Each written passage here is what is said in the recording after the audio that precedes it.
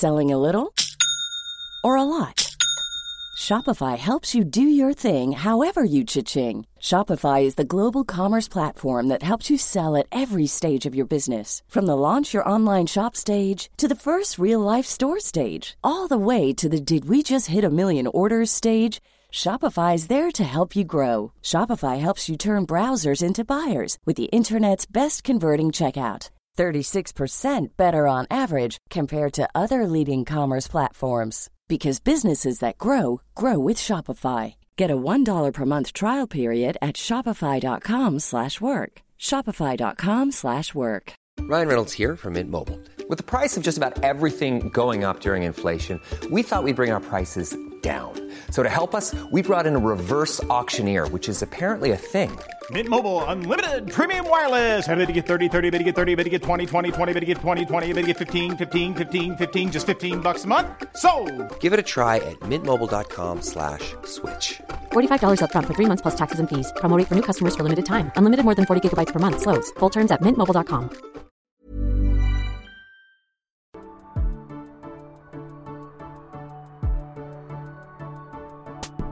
Hello and welcome to Breaking Down Bad Books, a podcast analysing trashy bestsellers from a literary perspective, and today we're looking at Chapter 5 of Breaking Dawn, Isle Esme. Yep, they're going to Pound Town, everybody. They're going to Root City. All aboard. All aboard the express plane and boat to Isle Esme for the Rootathon. Yep, we're popping cherries. We're popping bottles and we're popping cherries. So yeah, where we left off, they had the wedding reception and Bella said, "Hey Jacob, I'm going to get banged tonight." And he said, "What? No." And who cares? Let's skip to the banging. You know what I mean? We've been waiting how many books for this? Let's get to it. So we start the chapter with her saying, "Houston?" I asked, raising my eyebrows when we reached the gate in Seattle. Okay, she's only realizing when she gets to the gate. What did she do during check-in and security? Was she not holding a plane ticket? Did she not see her bags get tagged with an airport code? Like, how is she so out of the loop on where she's going until she gets to the gate? And Edward's like, it's just a stopover, because he's like, I wouldn't be caught dead honeymooning in Houston. What are you, fucking crazy? And then we cut to, they're in Houston. She says, "I felt like I'd barely fallen asleep when he woke me. I was groggy as he pulled me through the terminals, struggling to remember how to open my eyes after every blink." Like, geez, I know she's not that bright, but she's struggling to remember how to open eyes. And then she says, "It took me a few minutes to catch up with what was going on when we stopped at the international counter to check in for our next flight." He's got to check in again? He's got them checking in again? He didn't just book, like, a connecting flight where you don't have to check in? I don't... There's a lot going on with her getting dragged through the airport, and there's no one, like, no flight attendant checking them in is like, this woman seems to be drugged. She can't keep her eyes open. She doesn't know where she's going. I think we've got a smuggling situation on our hands. But no one raises a red flag. It certainly seems like he drugged her. And now she's like, oh, okay, so we're going to Rio de Janeiro? She says the whole thing. Who says that? You just say Rio, you know? Are we going to Rio de Janeiro? I asked with slightly more trepidation. Trepidation? And he says, it's just another stop. And she's like, oh, Jesus, we're doing a lot of stops. And then she says, the flight to South America was long, but comfortable in the wide first-class seat. Oh, you privileged thing. Oh, you privileged white bitch. And it's comfortable in the wide first-class seat with Edward's arms cradled around me. I mean, it can't be that wide of a seat if his arms still cradled around you. She says, I slept myself out and awoke unusually alert. Unusually alert, because she's not used to being alert. As we circled towards the airport, with the light of the setting sun slanting through the plane's windows. Okay, so Edward's just Glimmer City. This is the skin of a killer, Bella. He's just glittering around. And then she says, we didn't stay in the airport to connect with another flight, as I'd expected. Where do you think you're going at this point? You're going to Seattle to Houston, Houston to Rio. Where is transiting through Rio in your imagination? Like, what guess are you making to think that there should be 3 or 4 stopover cities before you get to your destination? What is... Oh, God, I can't. And I'd say she hasn't flown before, but she's famously flown to Volterra. She goes back and forth to Florida. She's popped over from Phoenix to Seattle. She's a jet setter, and yet she doesn't know how planes work. So they leave the airport. She gets in a taxi.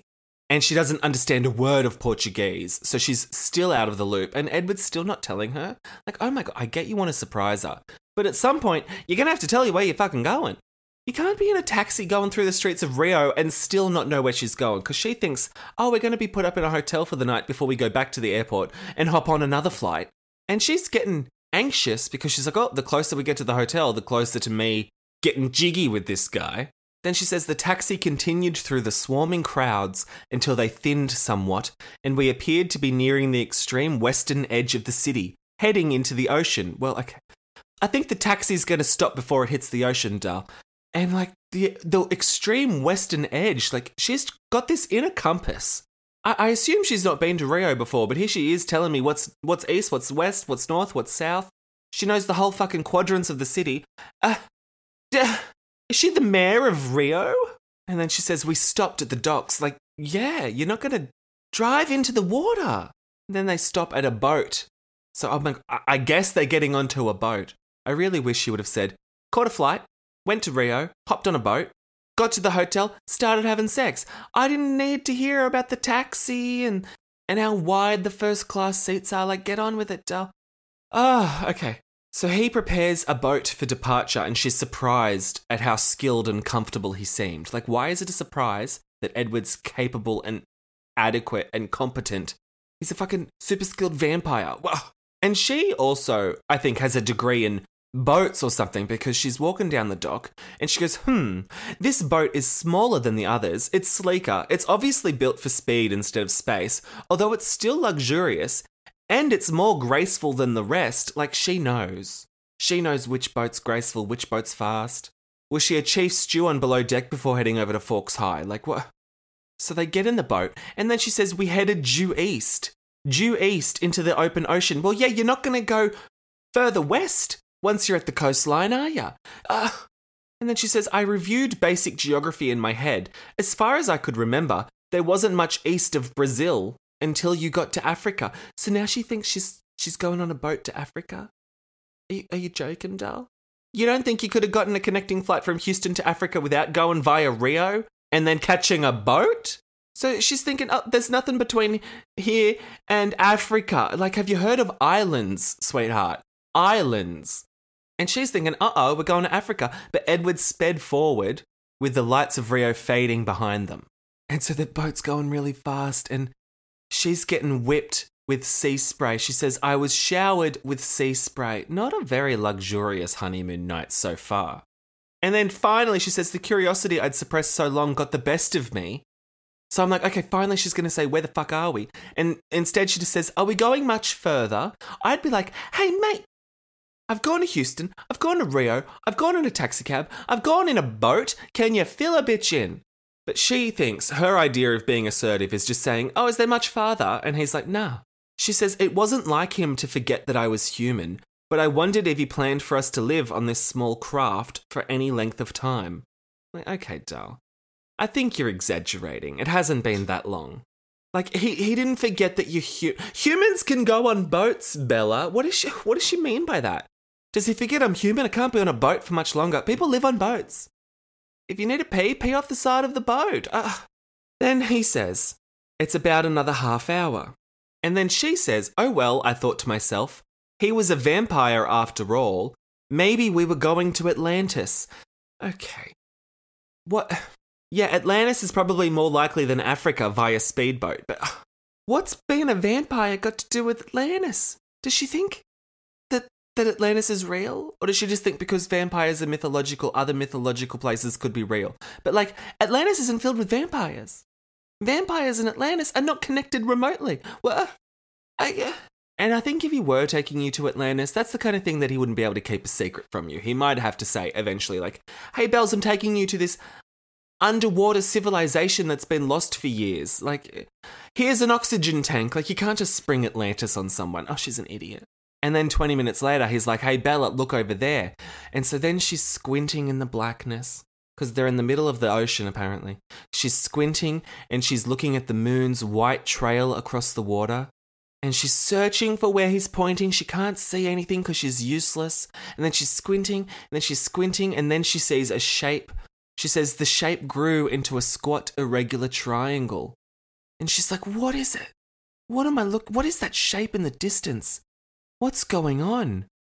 And then she says, oh, and then we drew closer and I could see the outline was feathery. It was swaying to a light breeze. What could this be?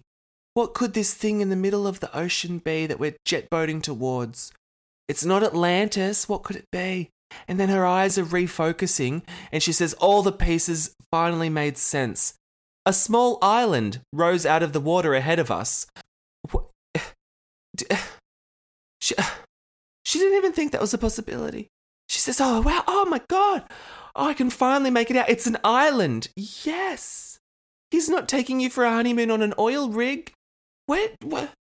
I think she was actually genuinely expecting either Atlantis or Africa. She's blown out of the water at the suggestion that she'd be going to an island. And then she says, where are we? And she goes, I murmured in wonder while he shifted course. You're at an island. She's like, what's this strange landmass that I'm approaching via boat? And then Edward says, this is Isle Esme. And she's like, oh, okay, so it's an island. That's crazy. So the boat pulls up to the dock and she says the wooden pails of the dock have been bleached into whiteness by the moon. She says everything in this chapter is bleached into whiteness by the moon. She can only see via moonlight. We hear about the moon a million fucking times.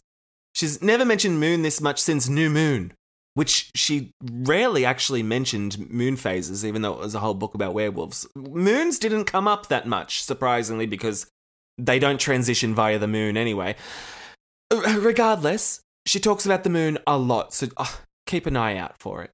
So then he turns off the boat, and she says the engine cut off, and the silence that followed was profound. There was nothing but the waves slapping lightly against the boat and the rustle of the breeze in the palms. Okay, so it's not silent then. She just goes, there was nothing but silence and the sound of the waves and the sound of the trees and the wind. Well, that's not silent, babe. And then she says the air was moist, like she just got out of a hot shower. Oh boy. It's not going to be the only thing moist in this chapter, am I right? And then she goes, Isle Esme? She's still processing the fact that it's an island. And he goes, yeah, it's a gift from Carlisle. Esme offered to let us borrow it. And she's like, a gift? Who gives an island as a gift? I frowned. She's frowning. You've got your own private island paradise for a week or whatever, and you're frowning because someone gave his vampire lover an island. She's like, oh, I hadn't realised that Edward's extreme generosity was a learned behaviour. You know what? If someone gave me an island, I'd be grateful. And if someone let me borrow their island, I'd be grateful, and I wouldn't be bitching about the fact that they got given an island. You want to know what I got for Valentine's Day? Not an island. So then Edward puts the suitcases on the dock and then he scoops her up because he's doing the whole carrying her over the threshold thing, even though there's not a threshold. And then it says, gripping the handles of both huge steamer trunks in one hand and cradling me in the other arm, he carried me up the dock and onto a pale sand pathway through the dark vegetation. Steamer trunks! All this time I was picturing like modern day suitcases that you'd take on a plane, but because I guess Edward's from the 1910s or whatever, he's got steamer trunks? They were just on a speedboat, not the Titanic. What's he doing with steamer trunks? They really transited through Houston with steamer trunks? I can appreciate being old school, but what's wrong with a bit of luggage with wheels on it? And then she's bamboozled again. She's walking through the jungle while he's carrying her through the jungle. And she says, for a short while it was pitch black in the jungle-like growth, and then I could see a warm light ahead. It was at about that point when I realised the light was a house. So now she's like, oh my God, what's that in the distance? What could that... Oh, it's a house. Yeah. Do you think you're staying in a shelter like you're on Survivor? You're not a castaway, Bells. You're on your honeymoon. Of course there's a house. But then I'm also thinking, who turned the lights on in this house? No one's up there to greet them, so I don't know if the last person who was there left the lights on. It's unclear. And so now that she realises she's going to a house, she's like, oh my God, that's right, we're going to have sex. Did you forget that you were going to be sleeping somewhere tonight, Bells? And so, okay, the moment's full of tension and they're walking towards the house. They get to the house. He puts the steamer trunks down He opens the doors. The doors were unlocked because I guess it's an abandoned island. No one else is around to rob ya. He carries her through the house, flipping on the lights as he went, so not all the lights were on. Okay, good to know. She says, my vague impression of the house was that it was quite large for a tiny island. Oh, God. Okay. And she thinks the colour scheme's the same as the Cullens' house back at Forks. Okay. And then she says, then Edward stopped and turned on the last light. So he was just turning on every single light in the house. That seems weird as well. She just said it's a big house and he went around to every single room and turned all of the lights on. Okay. Then she says the room was big and white and the far wall was mostly glass. Standard decor for my vampires. Okay, thanks for the Architectural Digest tour of the house, Bells. And outside the moon was bright. Okay, yeah. So she's just described the scenery, the walls, the decor, and then she says, but I barely noticed any of that. I was more focused on the absolutely huge white bed in the centre of the room. Okay. You barely noticed it, and yet you described it to us in painstaking detail. So then Edward puts it down. He goes back to get the steamer trunks. So many specifics with where the steamer trunks are and how they're getting carried. He's always putting them down, picking them up, putting them down, picking them up. Jesus Christ. Can we unpack already? And so the room's getting really hot and she's all sweaty. Even though she didn't walk here, she got carried the whole bloody way and yet she's still working up a sweat. And then Edward sneaks up behind her. She doesn't hear him coming. And his wintry finger caressed the back of her neck, wiping away the drop of perspiration. Ew, what a creep. And he says, it's a little hot here. I thought that would be best. And she's like, yeah, good idea, thorough. And then they're sharing a little chuckle. And he goes, yeah, I tried to think of everything that would make this easier. So, okay, they're talking about how they're going to have sex and cuddle. And he thought, because he's so icy cold, it would make her more comfortable to be in a tropical setting. So that's why they went all the way out to Rio. And okay, very well thought out, Edward. And yet, her body temperature while you're banging isn't the biggest concern. The biggest concern is that you might eat her. He's put all this effort into regulating her body temp. Get aircon. Or if you're worried she's going to be too cold, put the heater on. Get a fireplace. It's all going to be a moot point when you destroy her in the throes of passion. And so then Edward goes, well, how about we have a little midnight swim? So it's already midnight. I feel like when they were descending into Rio, the sun was just setting, but it must have been a really long boat ride to get to Isle Esme if it's already midnight. You know what I'm saying? Maybe he did forget that she's human. Maybe she was on that boat for 23 hours. Who knows? And he goes, the water will be very warm. This is the kind of beach you approve of. Okay, that's not a question mark. He just said, this is the kind of beach you approve of. Okay. Noted. Thanks, Edward, for telling me the kind of beach that I approve of. And she goes, yeah, sounds nice. And he goes, well, I'm sure you'd like a human minute or two. It was a long journey. So it was a long journey. So she does need to go and do a dump. I'd be mortified, actually, if my vampire husband said, I'm sure you need a human minute or two. I'd be like, mate, I might need 6 or 7. I just had plain food. I'm all backed up. You know what? Give me 10 or 15 to be safe. Human minute or two. Please don't be putting a timer on my human bowel movements. Was that an overshare? I think it was an overshare, but you guys have travelled. Have you ever been able to go to the bathroom after travelling and restricted yourself to 1 or 2 minutes? No. I mean, she would probably want a shower as well. I mean, as well as doing a dump, she's probably going to want to have a shower. And that's exactly what she does. I don't know why my mind goes straight to bowel movements, but yeah, she needed a shower. But before that, he's like, don't take too long, Mrs. Cullen. And she's like, oh my God, Mrs. Cullen. She jumps at the name. She's like, that's wild. I'll never get used to it. And I'm like, okay, but he just said don't take too long while you're having your human minute. Again, don't time me when I'm in the bathroom. And so Edward goes, I'll wait for you in the water. And she's like, oh, fuck, here we go. And on the way out to the water, he's sauntering off. He just pops his shirt off, pops it off and throws it down on the sand. And she's like, oh, she's so turned on. She goes, did my skin burst into flames? I had to look down to check. You had to look down to check for visual confirmation that you're not on fire. She's so annoying. She goes, no, nothing was burning, at least visibly. Oh my God. So her loins are burning. And then she had to remind herself to breathe. Oh. And then she stumbled towards the giant suitcases. She's always stumbling. How is she always off balance? I think she's got vertigo or something. She's stumbling towards the giant steam trunk. And remember, she didn't pack her own suitcase. Alice packed for her. So she's like, okay, this is my steamer trunk because it's got my toiletries in it. And then she's looking through and all she can see are lingerie. She's like, oh, geez, Alice, Why'd she pack me just lingerie? She's freaking out. She goes, there's so much pink. I don't recognize any of the articles of clothing. She goes, I was looking for something familiar and comfortable. An old pair of sweats, maybe.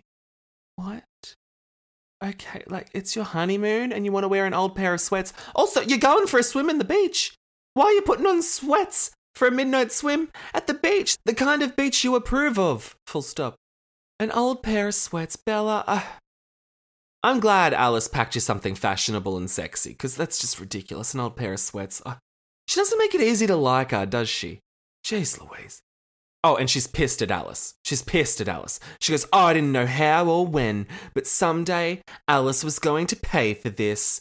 It's like, no, I don't think she is. Speaking of Alice, by the way, did she see any of this coming?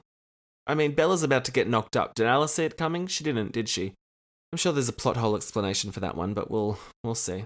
And she's just taking her time. She wanders over to the bathroom, but she takes a little peek out the window first, and she can see the rest of Edward's clothes on like a tree branch or some shit. So she's like, oh my God, he's naked in the water. Holy crap. Yeah, he's not wearing an old pair of sweats, is he? Then she looks in the mirror, and she's like, oh God, I look like I've been sleeping on a plane all day. Like you were in first class, doll. Like, calm down. She's like, oh God, I look disgusting. Flying coach. I invite you to fly cattle class, then tell me how disgusting you look. So she starts brushing her hair. She's like, oh jeez, I gotta brush my hair. And then she brushes her teeth meticulously twice. Then she washes her face and then she splashes water on the back of her neck. And then she's like, you know what, maybe I'll just have a full-on shower. So then she has a full-on shower. So I don't know why we went through the brushing hair saga and the wetting your neck saga if she's just gonna have a shower. And then she's like, well, I better shave my legs while I'm in here. So she's just really delaying everything. She's been asking for him to do the dirty with her for months and months and months. But now that it's happening, she's like, let's delay it for a little bit. And she's like, I know it's ridiculous to shower before swimming, but I need to calm down. But then she gets out of the shower and her hands are trembling. Her breathing's accelerating. And she goes, oh, so much for the calming effects of the shower. Oh, get to it. And then she's sitting down on the cool tile floor. She's having a freak out. Oh my goodness gracious me.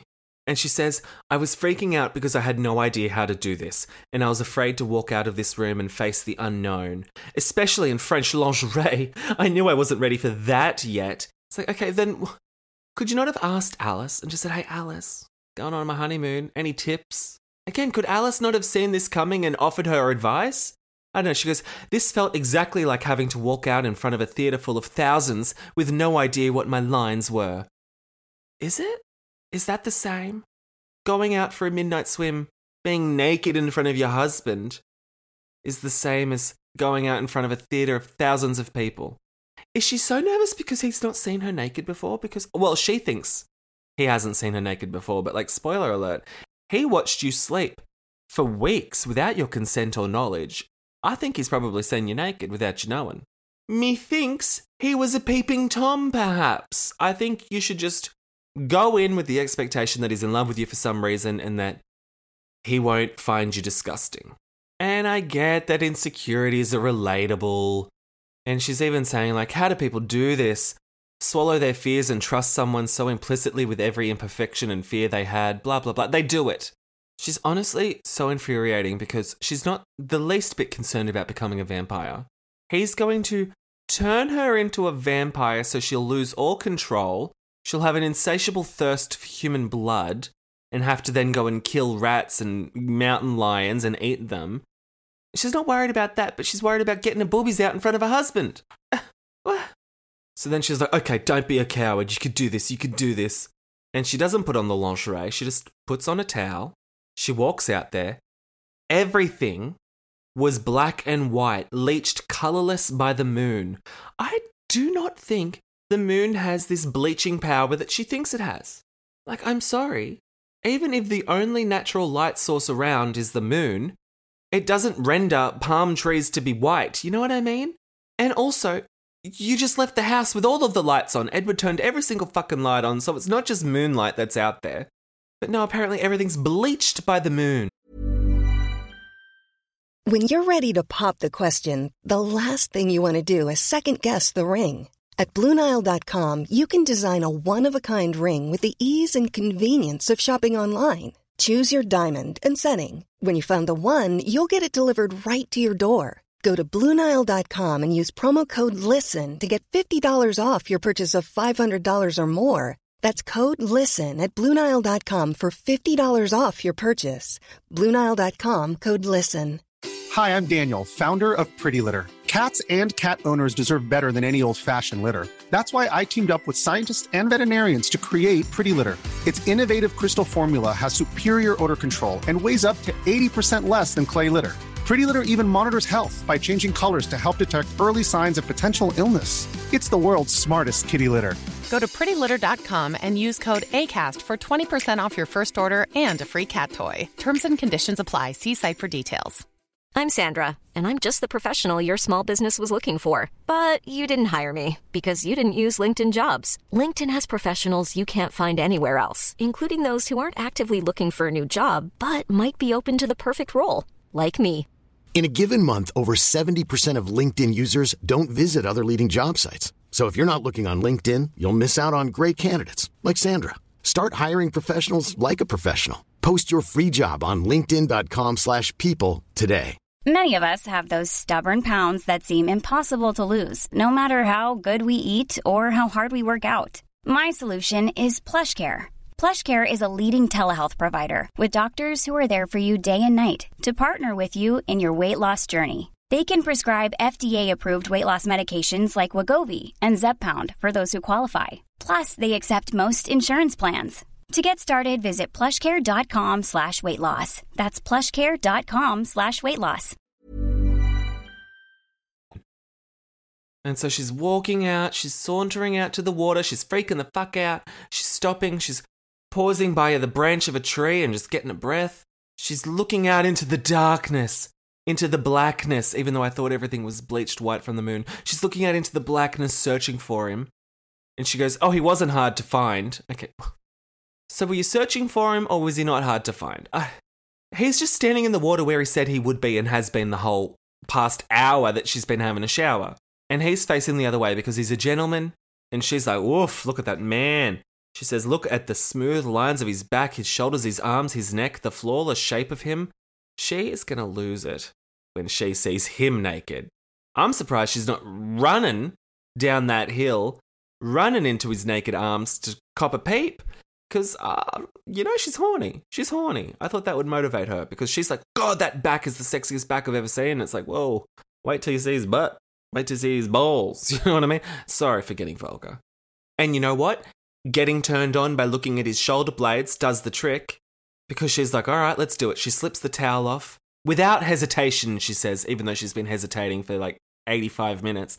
I slipped the towel off without hesitation and walked out into the white light, It made me pale as the snowy sand too. The snow, everything's white. Everything's white on this beach, including her, even though she's already pale. It's the moon, everybody. The moon turns everything white. She says, I couldn't hear the sound of my footsteps as I walked to the water's edge, but I guess that he could. What a useless sentence that is. I couldn't hear the sound of my footsteps, but I guess that he could. Okay, great. Kind of not what I'm here to read about, the sound of your footsteps, but okay, good to know, good to know. And she's like, oh, wow, this beach is actually really warm. The temperature of the water, it's like bath water. And it's like, well, you just got out of the shower, now you're getting into a bath. Oh. She says, I stepped in, walking carefully across the invisible ocean floor. Like, okay, I don't know if invisible is the word. And then she says, but my care was unnecessary. The sand continued perfectly smooth, sloping gently towards Edward. Like, yeah, he wasn't going to stand in the middle of like a shipwreck. So she finally gets to him and then she puts her hand over his hands. And she says, beautiful, I said, looking up at the moon. So they're both staring at the moon.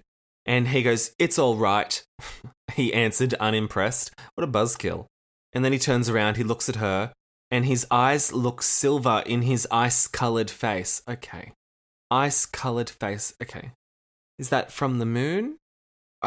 What colour is ice? Because it's not white, is it? I mean, it depends what type of ice you've got. Ice-coloured face. Okay, sure. Ice-coloured.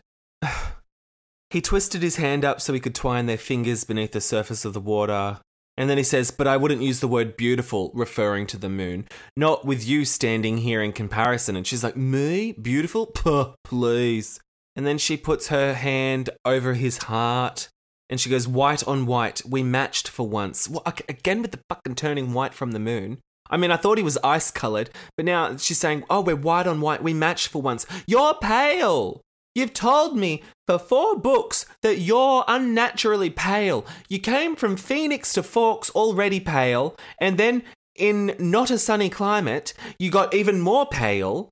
And now she's like, wow, thanks to the power of the moon, the bleaching power of the moon, we are both equally pale. What? And I'll remind you, all the lights in that house are on.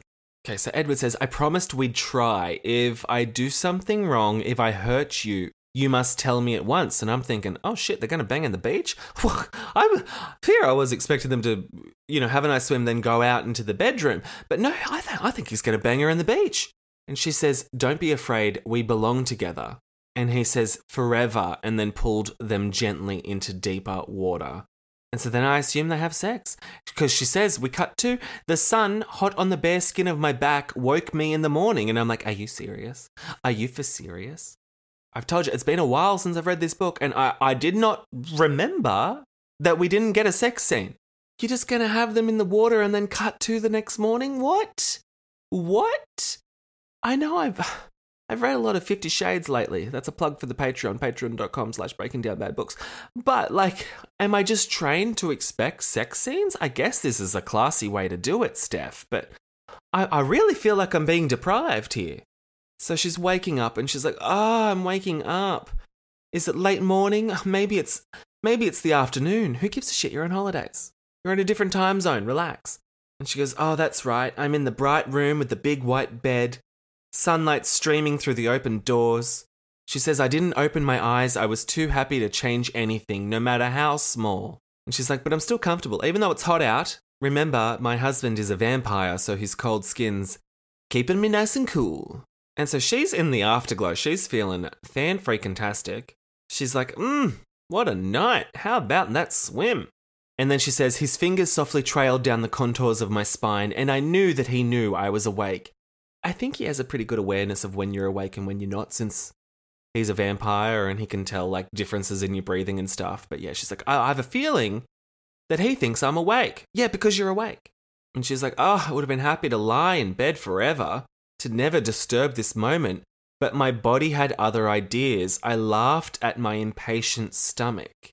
It seemed sort of prosaic to be hungry after all that had passed last night, like being brought back down to earth from some great height.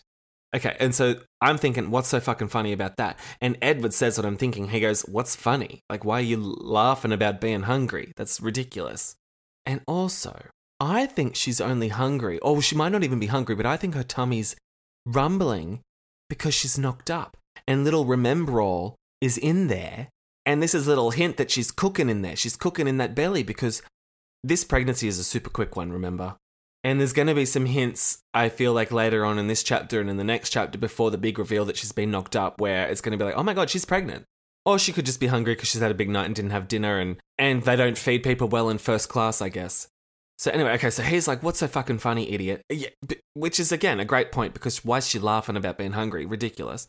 And then she says, to answer his question, my stomach growled. I laughed again. And she goes, you just can't escape being human for very long. What? She's actually laughing that she needs to eat. It's like, okay, we knew that you have to eat, Bells. And she goes, I waited, but he did not laugh with me. Yeah, because it's not funny. And then she goes, oh, wait a minute. The mood's a bit off. She goes, I'm starting to realise that there's a different atmosphere outside my own glowing sphere of happiness. And she opens her eyes, and then she sees Edward, and his jaw's all taut. He's staring at the roof. And she's like, oh my God, Edward, what's wrong? Edward, what is wrong? And he goes, you have to ask. He's being moody moodstress. He has been such a buzzkill. And she says, my first instinct, the product of a lifetime of insecurities, was to wonder what I had done wrong, which is sad. I get that she's insecure, but to say a lifetime of insecurities, you're 18. I get that some of the most insecure people in the world are teenagers, but a lifetime of insecurities, 18 years does not a lifetime make. Although I guess a lifetime can be any period of time that is a life. I don't care. Anyway, she's insecure. She's like, oh my God, what have I done wrong? And she's like, oh my God, you're upset. What's going on? What's all this about? And he's like, Bella, how bad are you hurt? Please don't downplay it. And she's like, hurt? I'm fine. I'm fucking dandy, actually. And he's like, don't lie to me, Bella. And she's like, actually, I'm mad at you now because you're being all buzzkilly. Why do you think I'm hurt? Can you just calm down? I've never been better. And he's like, stop it. And she goes, stop what? And he goes, stop it. Stop acting like I'm not a monster. And she's like, Edward, what the fuck are you talking about? And he goes, look at yourself, Bells. Look at yourself and tell me that I'm not a monster. So he's doing this big sad that he hurt her, which, you know, newsflash, you are always going to do because you're a freaking vampire. And she's like, what's he talking about? And then she looks in the mirror and she's like, oh. And she can see all these pillow feathers like stuck in her hair and on her skin. And she goes, what the fuck happened to me? She goes, why am I covered in feathers? And he goes, I bit a pillow or two. But I'm not talking about that. And she's like, you bit a pillow? And then she thinks, why? It's like, why do you think? Why do you think he bit down on something while he was going to town on you? It's to not bite you. And then he's like, oh my God, look. And then she sees bruises all over her body. And she's like, oh yeah, those old things. She's such an idiot. She's like, oh yeah, you're referring to the bruises and not the pillow feathers that are in my hair? Like, okay. And she's thinking, I don't remember being hurt last night. I remember last night being pretty darn good, actually. And he's like, I'm so sorry, Bella. I knew better than this. I shouldn't have touched you, blah, blah, blah. I'm more sorry than I can tell you. And she's like, oh my God, relax. And she's like, Edward, I'm not sorry. I can't even tell you how not sorry I am. I am so happy. I had a great time. And she's like, really? And he goes, don't say fine. And she goes, well, guess what? I'm fine. And he's like, but Bella, you have bruises. I know. And she's like, oh my God, Edward, you're killing me, Debbie Downer. She says, don't ruin this. I am happy. And he goes, well, I've already ruined it. And she says, cut it out. And then his teeth grind together. And she goes, ugh, why can't you just read my mind already? It's so inconvenient to be a mental mute. And he's like, what? I thought you liked that I couldn't read your mind. And she's like, yeah, well, if you could read my mind, you would see how into it I am, how much I had a great night, how much I don't care that I've been bruised to oblivion. And he's like, oh, okay, that's interesting. And she goes, okay, Edward, you are killing my buzz. And he's like, okay, I guess I am. She says, we knew this was going to be tricky. I thought that was assumed. And then, well, it was a lot easier than I thought it would be. For you. It doesn't seem like it was very easy for Edward.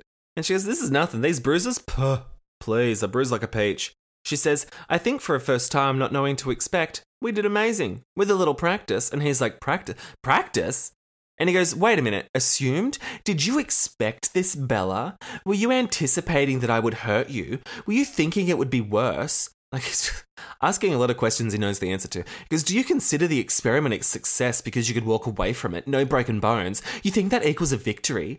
He's like, what? You expected this? You're psycho. And it's like, you told her that this was likely. Everyone told her this was likely. Jacob was like, yeah, Edward's probably going to kill you.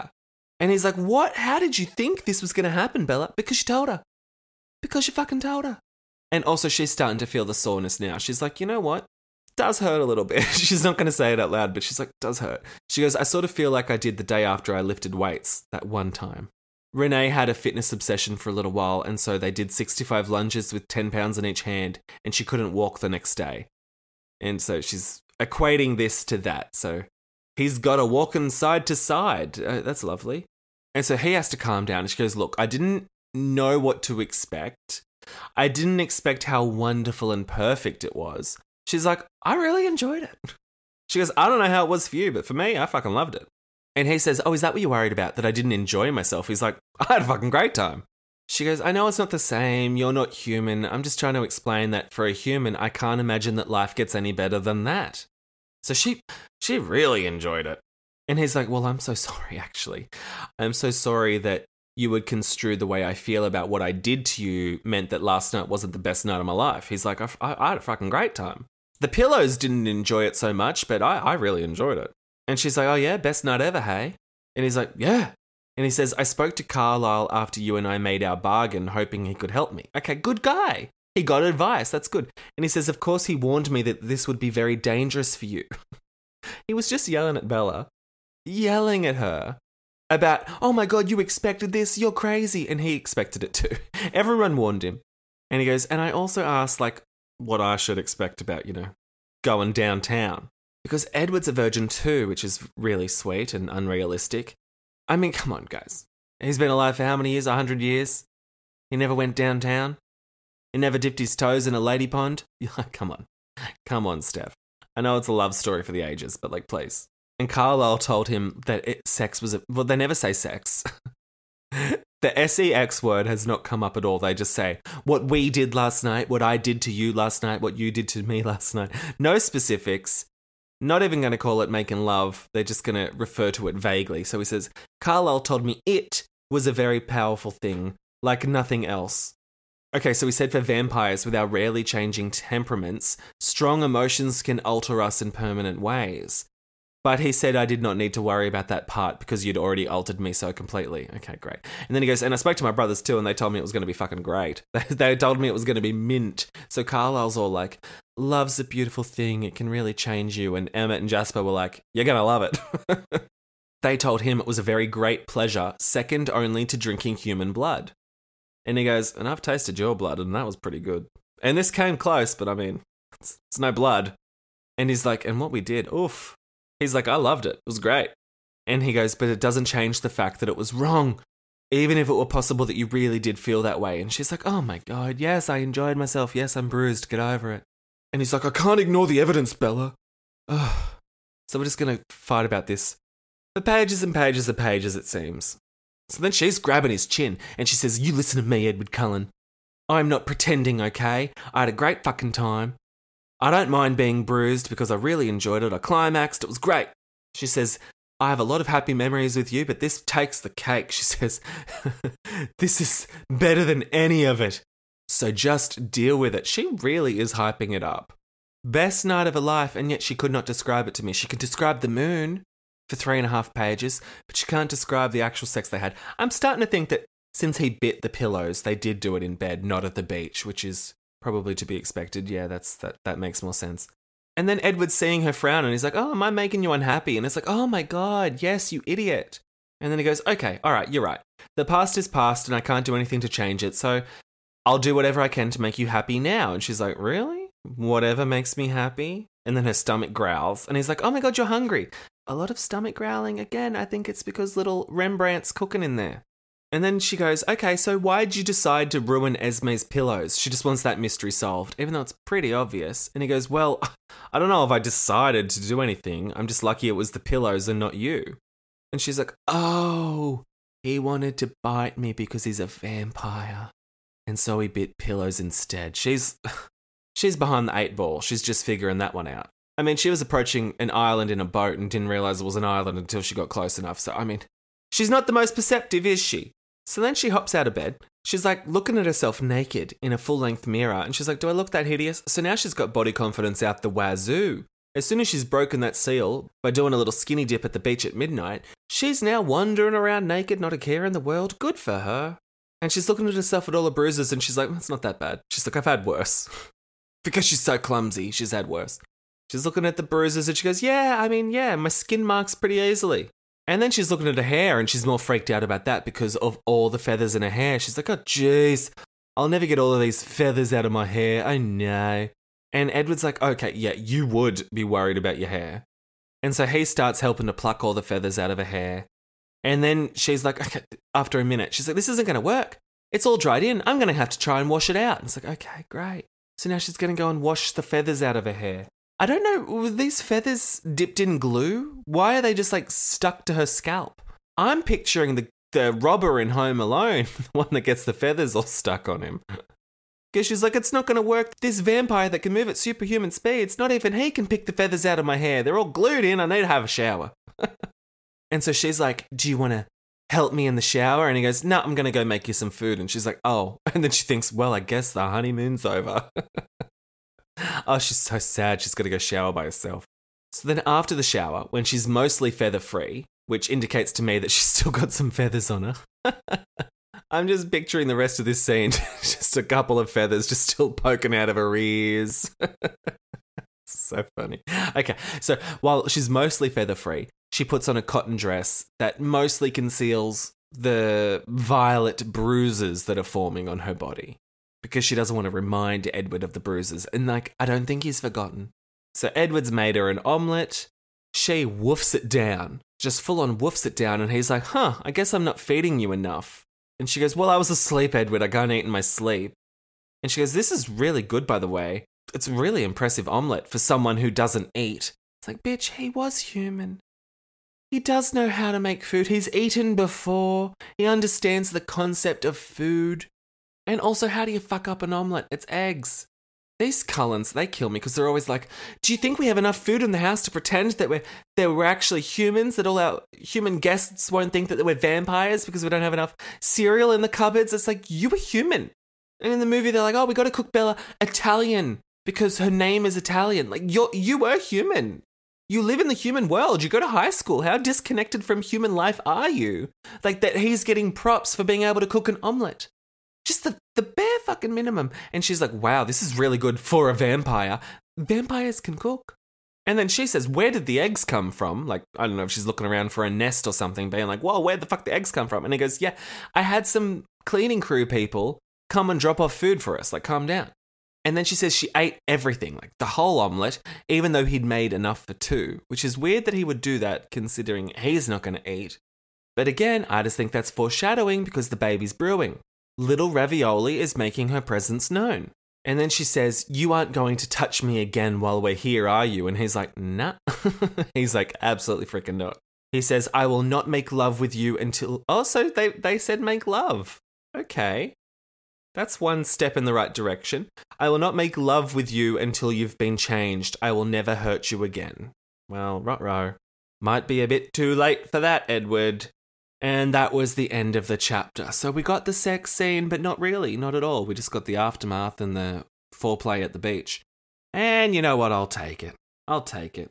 As much as I wanted all the horny details, it is a lot more classy than the shit I'm reading over on Patreon for 50 Shades. Oh boy, talk about detail. If you want detail, you'll get it.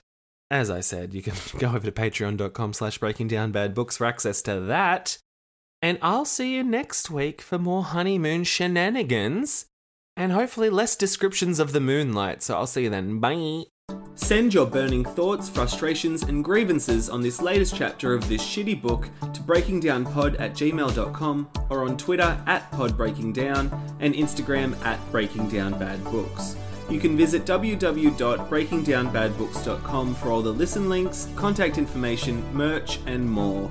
To support the show on Patreon and gain access to exclusive ad-free bonus episodes, visit patreon.com/breakingdownbadbooks. Ratings and reviews on your preferred podcast platform are also a fun, free way to support the show. Breaking Down Bad Books is hosted by me, Nathan Brown, who you can follow on Instagram and Twitter @NathanBrown90. Thanks for listening and happy reading.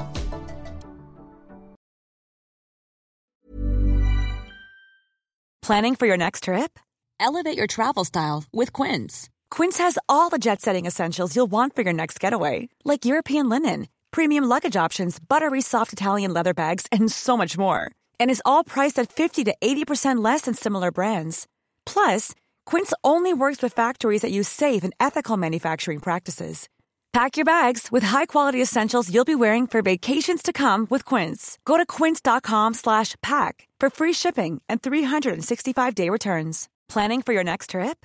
Elevate your travel style with Quince. Quince has all the jet-setting essentials you'll want for your next getaway, like European linen, premium luggage options, buttery soft Italian leather bags, and so much more. And is all priced at 50 to 80% less than similar brands. Plus, Quince only works with factories that use safe and ethical manufacturing practices. Pack your bags with high-quality essentials you'll be wearing for vacations to come with Quince. Go to quince.com/pack for free shipping and 365-day returns.